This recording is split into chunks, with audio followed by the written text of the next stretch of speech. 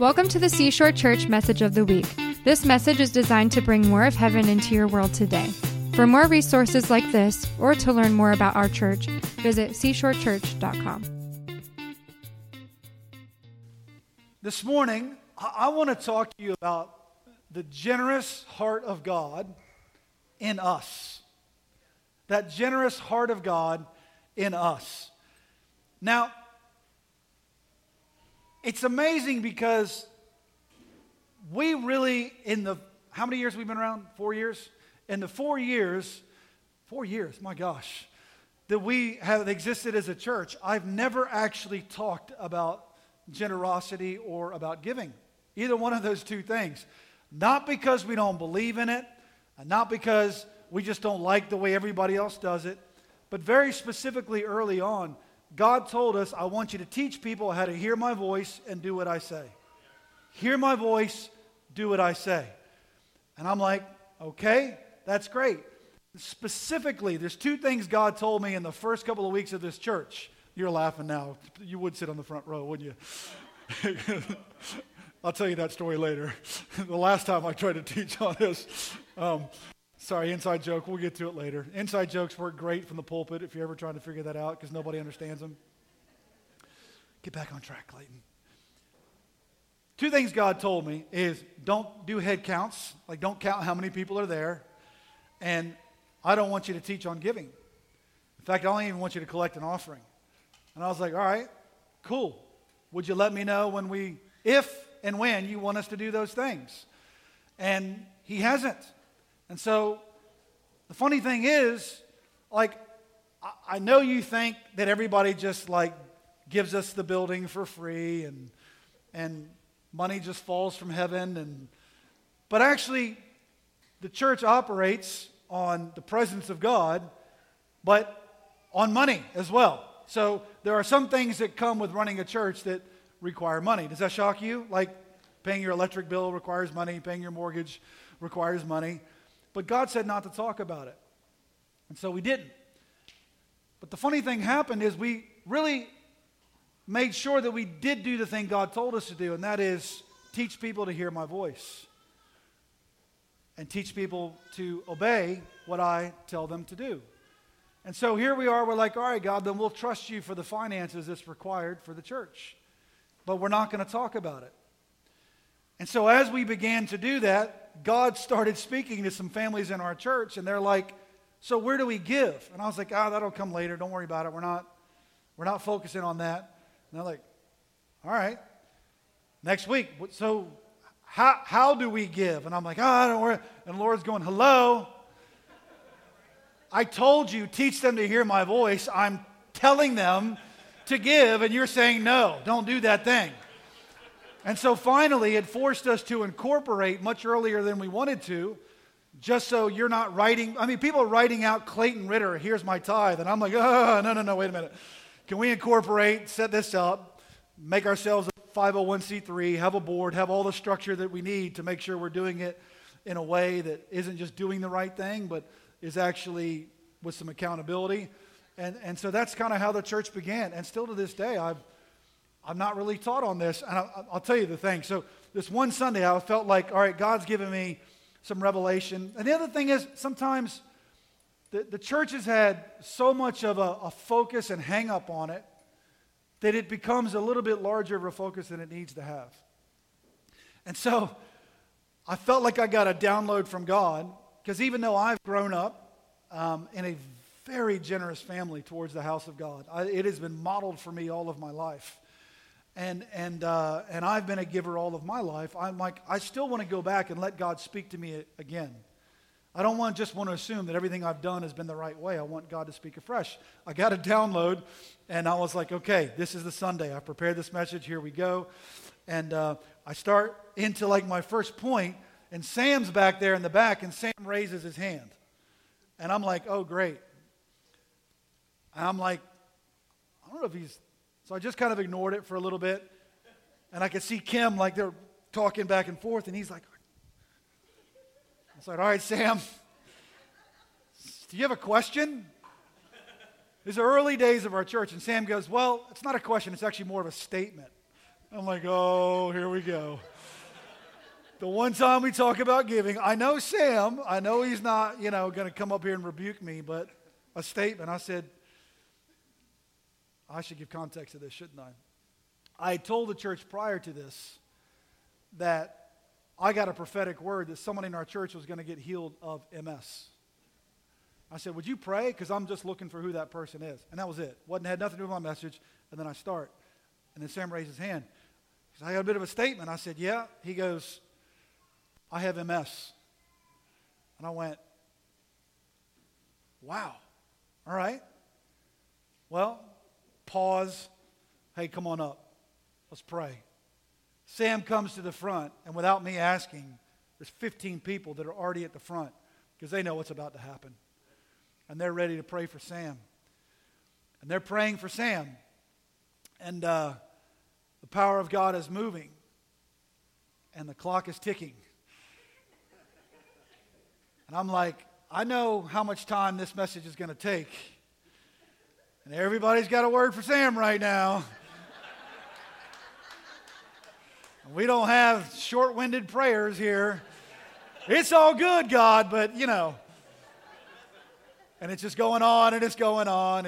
And finally, I'm down to like 15 minutes, and I'm like, look, I can cut some stuff out, but this ain't no 15-minute message.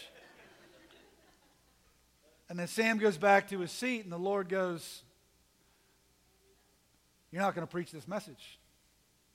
I'm like, okay.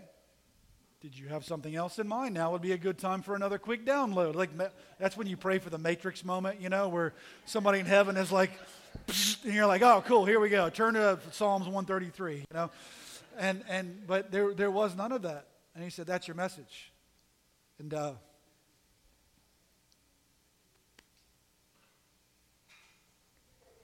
felt the Holy Spirit. Sorry. We're a crying church too. No apologies. I felt them go, well done, son. See, you can't teach people to hear his voice and do what he says if you're not doing it yourself. And that's not to brag on me, trust me. Because everything in my flesh was like, a lot of hours that went into this, God. And funny thing happened. Our giving increased. I'm like, but God, I've never talked about this. I've never taught people the biblical stuff on this. He goes, yeah, I know. Isn't this cool? So last year during COVID, when many of you lost your jobs, when churches were closing their doors, when all the fear of what is to come was causing people to withdraw and bring everything in closer and tighter, bring my family in, bring my finances in. Our finances doubled last year from the year before of what's come in. And I'm just going, God, this is insane. I'm sitting with our board, and we're laughing, looking at this, going, only God can do this. And it's allowed us to do some of the things that God put in our hearts. We have some pretty, I don't know if strict is the right word, Dave. Dave is our treasurer, by the way, if you're trying to figure out. I don't sign checks around here. He does. And so I don't control our finances. Romy doesn't control our finances. We're actually set up as a 501c3 with a proper board that makes decisions on all those things. If you got any questions about that stuff, talk to him. And we're happy to answer any question you have because we want to be accountable with that stuff. But we set some pretty strict protocols on how we spend and how we save. And for instance, we only budget to spend 90% of what we made the year before. Came in. Does that make sense? So normally you budget for growth. Like we grew 10%, so let's budget to bring in 10% next year, but we budget 90%. Does that make sense? So that means that we're not already spending money we don't have, and everything that comes in over and above that just goes towards ministry initiatives that we have in the future. And so we've been able to put some money away. My hope and prayer is that one day we'll be able to come to you guys, we're not there yet, and go, hey, we got money for a building, let's go get one. But there's reasons for that. There's methods that we're using to get there. So one of the main reasons we haven't talked about giving at Seashore is because we haven't needed to. But I really felt in my heart that it's time to start teaching about God's generous heart in us. And for some of you, I know you're like, oh, here it comes. We were waiting for this moment. No, you're not. I know you're not. I think sometimes the reason, and maybe this has been a wrong reason to me that we haven't taught on this, is because there's been so many bad examples of it. And I guess the bad example of it happens is when it becomes a major focus of what church is all about. Do you know what I want to make a major focus for us? Whatever Jesus made a major focus. So in that first year, I went and I had a spreadsheet. I developed a spreadsheet. And I went through every gospel and everything recorded in the gospel that Jesus talked about. Number 1 was the kingdom. Number 2 was salvation. Number 3 was relationships amongst each other. Isn't that funny? So Jesus says, seek the kingdom first, and all these things will be added unto you. He said the greatest commandment is to love the Lord God with all your heart, mind, strength. And the second greatest commandment is like the first, love your neighbor as yourself. And yet, as I went through the spreadsheet, shocking, those were the top 3 topics in that order that he talked about, and I think money was number 12. How many of you ever heard that Jesus talked more about money than anything else in the Bible? It's wrong. But if money is in your heart, then you'll find a money application to everything else Jesus talked about. Jesus talked about the kingdom, he talked about loving God, and he talked about loving others. So I think the bad example of that kind of creates this focus on something that wasn't a focus on Jesus. So we have focused on kingdom. We have focused on learning how to love God, and we focused on learning how to love each other. Rummy and I are going to be starting a series, actually our churches, there'll be more people speaking on this, on worship. We're going to be starting to talk about worship. And I want you to hear this from me, okay? God isn't seeking givers. God is seeking worshipers. God is seeking those who worship him in spirit and in truth. Giving is a part of our worship, but it's the worship that God desires, not our money. God doesn't need our money. It's our worship is what he's actually looking for. But when our focus is just on the giving element of it, you can be a giver and miss worship. Jesus tells this story. I'm not going to read this story. But he tells this parable about a teacher of the law, a Pharisee, who does all these righteous things, and he tithes. He gives 1/10 of his money. But yet he's not a worshiper. And he talks about a tax collector who falls on his knees at the altar and says, God, I'm a sinner. And he has got a repentant heart. And God is saying, you need to be more like a tax collector who rips people off, but has a repentant heart of what he's done, than the person who just gives 10% of their money, but their heart is actually far from me. You can look that up later. I shouldn't have given you a scripture I didn't have written down in my notes. But giving is a means of worship. I do want to share this story with you in Matthew chapter 19. This might be a familiar scripture with you guys. I'm giving them time to get up there. Great. This is a story Jesus told. Not a story he told, sorry. This actually happened to him. But it says, just then a man came up to Jesus and asked, Teacher, what good thing must I do to get eternal life? Why do you ask me about what is good? Jesus replied. There's only one who is good. If you want to enter life, keep the commandments. Which ones? He inquired. Jesus replied, you shall not murder, you shall not commit adultery, you shall not steal, you shall not give false testimony, honor your father and mother, and love your neighbor as yourself. You can picture Jesus going through a checklist. And really, probably in a word of knowledge moment, He is reading the checklist that's on this rich young ruler's mind. Done that, got it. Done that, got it. He's familiar with the Ten Commandments. Most people were. He knows what was on the list. And Jesus is going through the list that's probably in this guy's heart. And he's getting excited. He's like, yep, I'm doing pretty good. 3 for 3, 4 for 4, 5 for 5. Like, he's doing great. He goes, what do I still lack? And Jesus answered, if you want to be perfect, go sell your possessions and give to the poor, and you will have treasure in heaven. Then come follow me.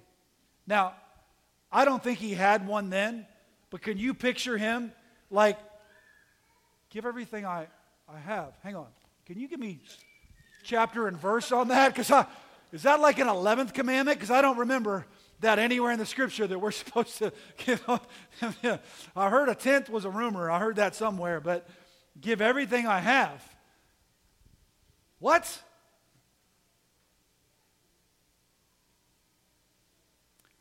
When the young man heard this, he went away sad because he had great wealth. And Jesus said to his disciples, truly I tell you, it's harder for someone who is rich to enter the kingdom of heaven. Again, I tell you, it's easier for a camel to go through the eye of a needle than for someone who is rich to enter the kingdom of God. When the disciples heard this, they were greatly astonished and asked him, who then can be saved? Jesus looked at them and said, with man this is impossible, but with God all things are possible. Peter answered him, we've left everything to follow you. What then will there be for us? Jesus said to them, truly I tell you, at the renewal of all things, when the Son of Man sits on his glorious throne, you who have followed me will also sit on 12 thrones, judging the 12 tribes of Israel. And everyone who has left houses or brothers or sisters or father or mother or wife or children or fields for my sake will receive 100 times as much and will enter eternal life. For many who are first will be last, and many who are last will be first. Here's how this scripture gets misinterpreted. In order for you to enter the kingdom, you've got to give everything you have away. You've got to give all your money away. You can't be rich and enter the kingdom of heaven. That's not the point. The point here was not this man's money. The point was his heart. So what Jesus was doing, by the way, did Jesus ever give any, do you see any evidence in Scripture of Jesus, I can't talk right now, sorry. Do you see any evidence in Scripture of Jesus ever giving that instruction to anyone else? No, just this man. And he's going through the checklist knowing that he's about to touch the thing in his heart that this young man will not give up. The issue is not the money. The issue is his heart.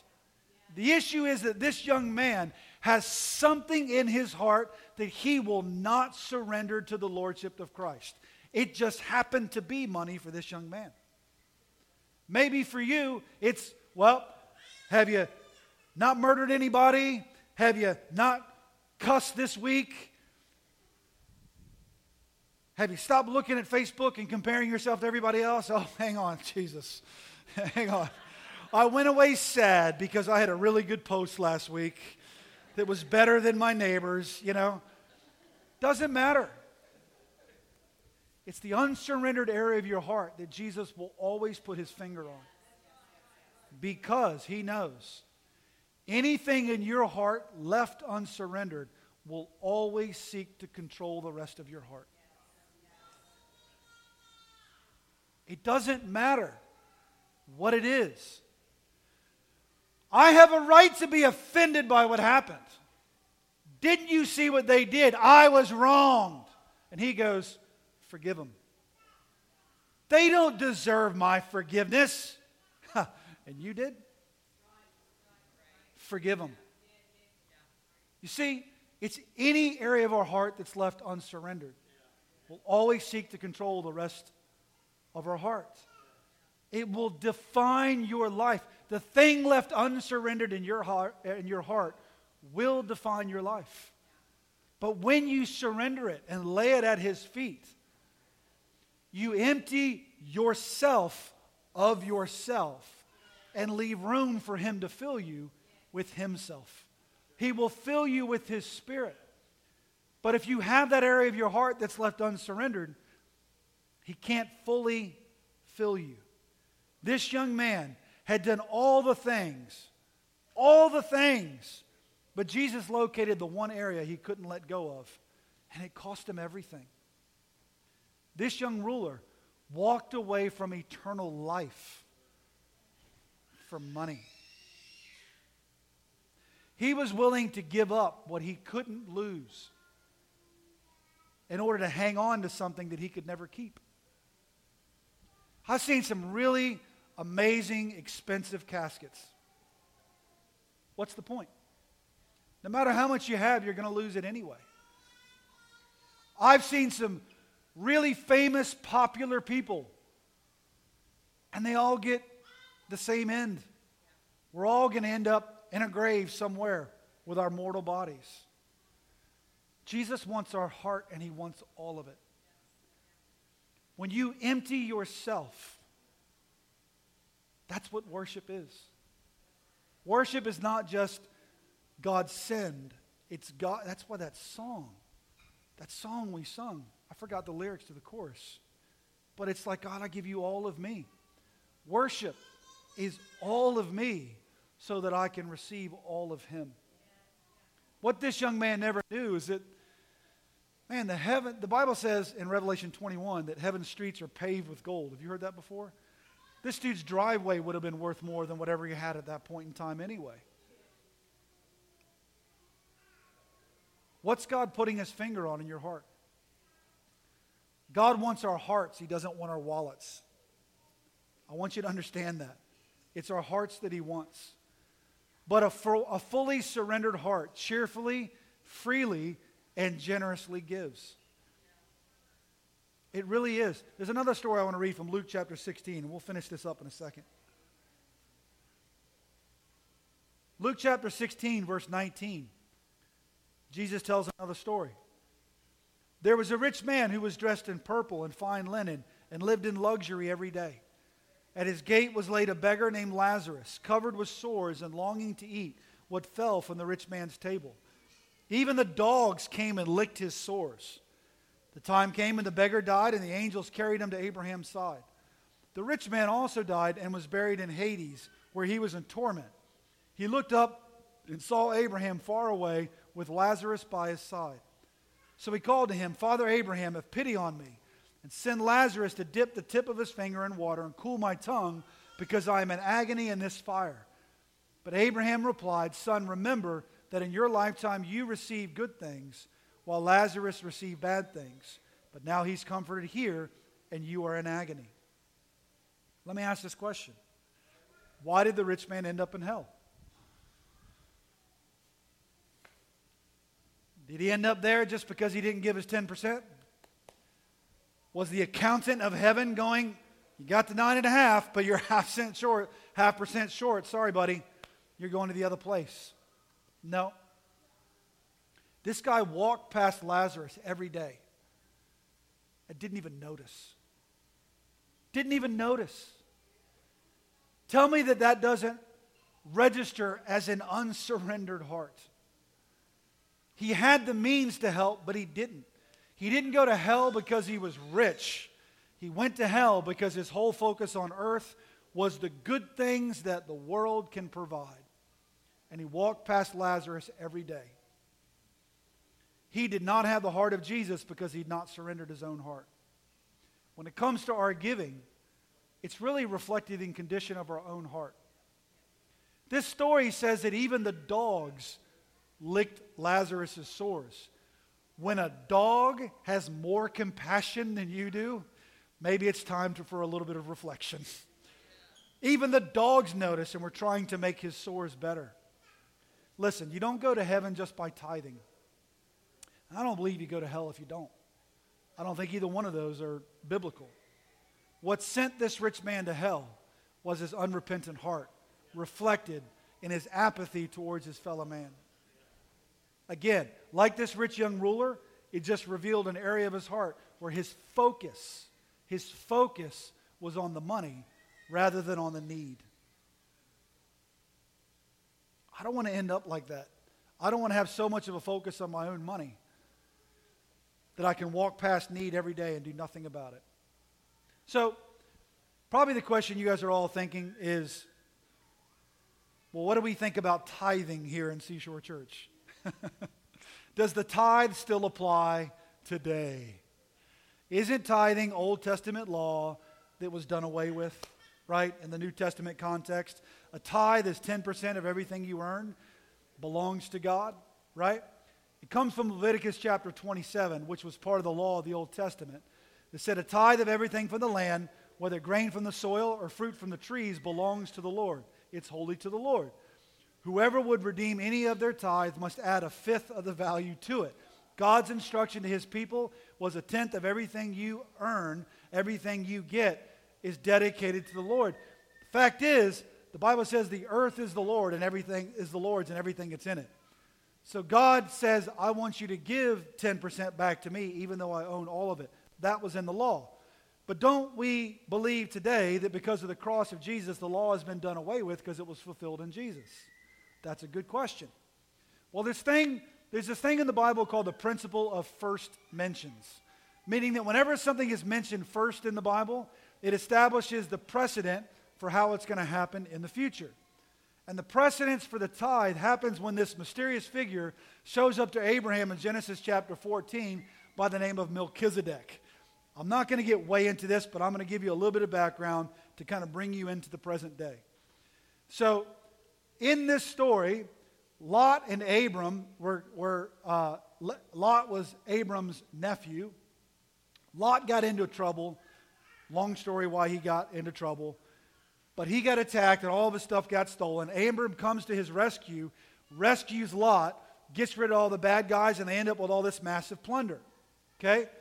Then this guy named Melchizedek shows up, just randomly shows up on the scene.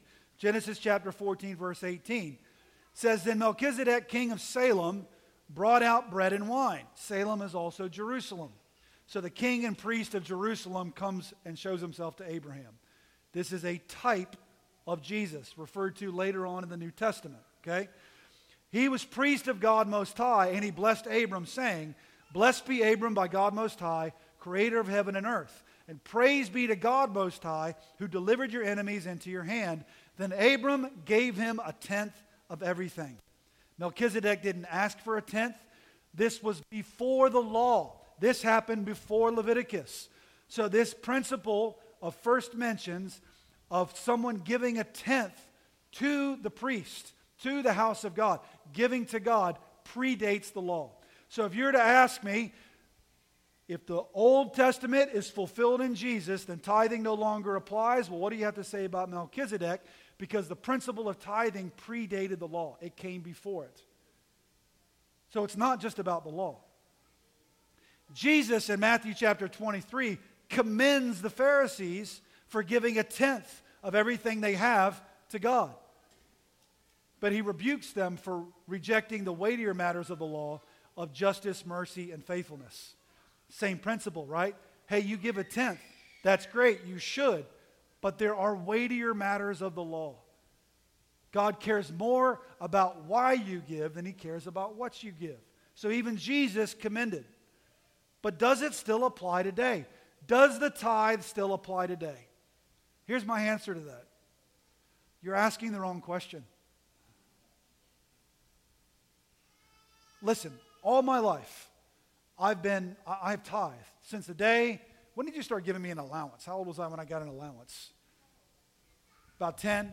Since I was 10 years old, my parents would give me probably $10, I don't know what it was, and they would teach me $1 of this belongs to God. They tithe, they exampled to me and taught me how to do the same. And from that day, I have always been someone who tithes because I believe in the principle of that, and it was exampled to me. But if I'm asking myself, is the tithe for today? It's easy to go, well, yeah, I've always done it. It's just what we do. But that's not the way God wants us to live, is it? And it's easy for me to look at the law and go, well, Jesus fulfilled the law. But it's the wrong question. And I think The standard today is two things. Paul tells us in 2 Corinthians chapter 9, verse 7, each of you should give what you have decided in your heart to give. Not reluctantly or under compulsion, for God loves a cheerful giver. Do we have that? 2 Corinthians 9, 7? It's on there somewhere. I gave her like 95 verses because I wasn't sure where I was going with this. Each of you should give what you have decided in your heart to give. Now, I know that it's easy to read that verse and go, sweet, I got an out. I got $10, I'm going to give God $10. Here you go, God. Here's your tip. I saw a church sign recently on a church out in Pungo that said, don't give God what's left, give God what's right. It's like, ooh, that's good. I like that one. I can read this as an out. I can give what I decided in my heart to give. Well, I've decided that a couple of bucks here and there is okay. Let me tell you what it did in me when I read this scripture. If I get to decide in my heart what I want to give, then doesn't the standard increase? Am I a 10%er? Like, is that really where my heart is? I've done my religious duty. I've done the example that I've always followed. Is it 10%? Maybe the problem is that I've been looking for a number. I'm a numbers guy. I'm looking for a percentage and I'm doing the math. Maybe instead God just wanted me to stop counting and start giving everything I have to Him. And if I've already given all of my finances over to Him, saying, you are the Lord of my finances as well, then I would think that maybe my giving would be a reflection of that decision. Meaning that when I'm giving to God, I'm not sweating my mortgage. I know this is a difficult message for some. I'm not going to give you a percentage if you're looking for one. That's between you and the Lord. And if between you and the Lord, God says 0% is okay, do what God says, but understand God speaks through His Word as well. Because I know there's people in our church that are facing potentially leaving their jobs because of decisions that are being made right now about what you have to do and don't have to do. I know that some people are saying, I'm taking a stand in regards to mandates, and I'm willing to leave my career as a result of that. And we stand with you and hold your hands up. In fact, we've provided some legal documentation for you on ilovethechurch.com. If you're looking for something to bring an employer as to why you are not going to do certain mandates, we'll help you with that. If you decide to do it, that's between you and God. No one's going to condemn you for that either. But if you want help, we're going to help you as best we can. But I know there's people that are choosing to walk away. And now we're talking about giving. The only reason I'm talking about this is because God told me to. And He hasn't told me to shut up yet, so I'm going to keep going.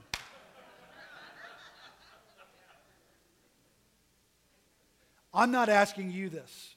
I'm telling you what the Lord asked me this. Do I have a 10% heart? That's what I felt God asking me. If you're looking for a standard in a New Testament context, it's Jesus. Jesus is the standard when it comes to our giving. I love this. Do you know what Peter said in that story, the rich young ruler? You ever have to think about, you ever read stories and put yourself in that position of the person either asking the question or hearing the question? When they heard that Jesus told this rich young ruler to sell everything he has and follow Him, Peter goes, we have left everything to follow you. What then will they be for us? Can you imagine Jesus? You've left everything? Do you know my address? Do you know where I came from? But Peter, tell us more about all the things you gave up to be here with us. I want to hear about it. Come here. Tell me how hard it was to leave all those fish. You remember the night when you fished all night and got nothing? It's hard to leave nothing. I get it. But that's not how the night ended, was it? How did the night... Remind me again how... Oh, that's right. You caught more fish than you ever had in your life. Why did you do that? Because you heard my words and you did what I said. But tell me more about the things you left. I wish Jesus was more like me, but he's not. I don't. I really don't. I really don't wish you were more like me. I'm glad you're like you, and I want to be like you. I do not want you to be like me by any means. Oh.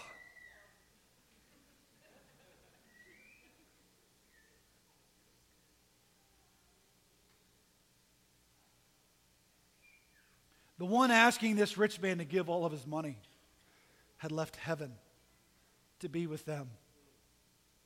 He was about to go to the cross. He was about to go to hell and rescue those who had been waiting for him. You looking for a standard? He's it. Galatians chapter 2, verse 20 says, "The life I now live in the body, I live by faith in the Son of God who loved me and gave himself for me." Jesus didn't come down and write books and just give lots of great instructions. He gave himself.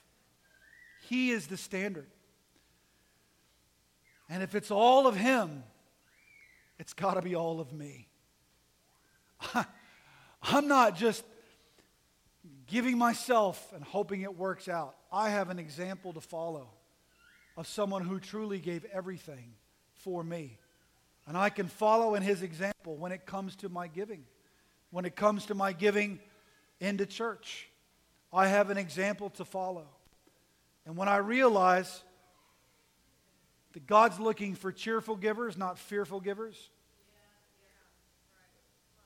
I better give my 10%. God's not going to...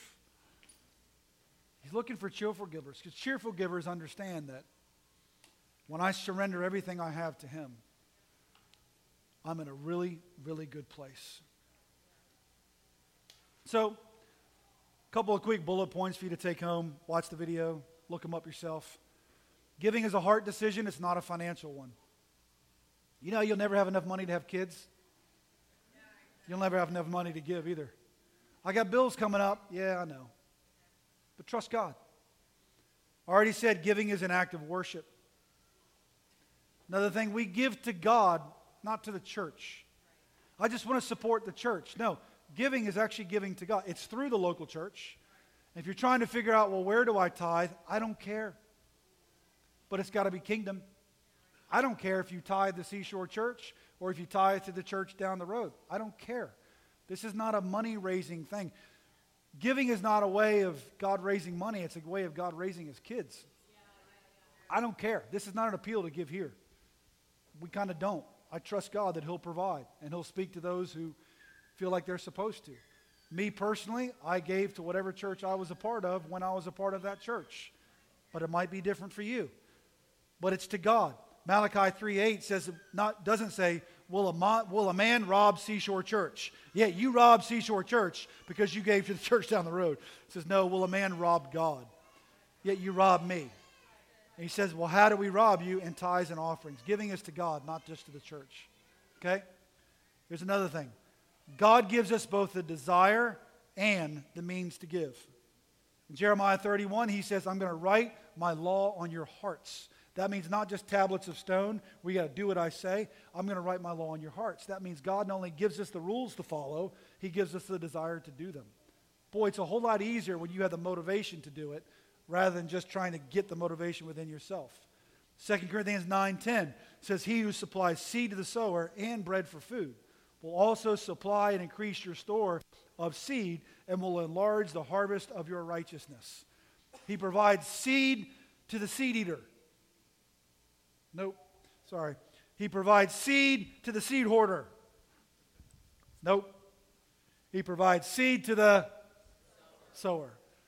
And bread for food. So he'll give you the money to sow, and he'll give you what you need for your food. Okay? Another thing, there is often a gap between the desire and the completion. You ever notice that? In 2 Corinthians 8, Paul tells them that last year you were the first who wanted to give, and you were the first to begin doing it. Now you should finish what you started. Let the eagerness you showed in the beginning be matched now by your giving. It's often I found that I've got all the desire in the world, but somehow when it comes to stroking that check, getting on the app, it gets lost somewhere. You ever had a time when you've been a couple of months and all of a sudden you realize I haven't given, and you're like, oh my gosh. I've done that when I just got busy, and it's like, oh my gosh. But I've always caught up to it when I realize that. There's a gap between the desire and the completion. I'm just saying that's human nature, that happens. Giving is a proving ground. 2 Corinthians 9:13. Because of this service by which you have proved yourselves, others will praise God for the obedience that accompanies your confession of the gospel of Jesus Christ, and for your generosity in sharing with them and with everyone else. It's a proving ground. You're not proving to anybody else, but it's proving to yourself, money doesn't have my heart. Giving is proportional. So is receiving. 2 Corinthians 8:12. If the willingness is there, the gift is acceptable according to what one has, not according to what one does not have. Giving is proportional. So whatever you have, that's what God wants us to give. He's not asking you to write a check for $1 million when you got $12 in your checking accounts. God just wants you to be a good steward of what He's actually given you. 2 Corinthians 9:6. Whoever sows sparingly will also reap sparingly. Whoever sows generously will also reap generously. Here's what I want you to get. God is not looking for your money. He's looking for your heart. There's something about human nature that allows the abundance or the lack of money to grip our heart. It's the same spirit. The Bible refers to it as mammon. Either the desire for more, the fear of losing what we have, or the lack of what we have. It's the same God that gets worshiped when we hold on to that thing. God's called us to be worshipers, to worship Him in spirit and in truth. I'm not saying that if you start tithing and only do that massive blessing is going to fall on your life. I'm not giving you a tithe-free guarantee. I'm saying God wants your heart. And this is one aspect that we're going to spend 1 week on this week, encouraging you that whatever it is the Holy Spirit puts His finger on in your heart to surrender to Him, do it. If it's giving, if you've had this hang up all of your life with this giving thing, you've had a hang up all of your life. Don't let an unsurrendered area of your heart define your life. It will. But give it over to Him. Todd, your word this morning, wherever Todd went. Todd's word this morning was just say yes. Just say yes. Just say yes. Maybe this is the yes God's looking for. Thank you for joining us today. For more resources like this, or to find information about our weekly services, visit seashorechurch.com.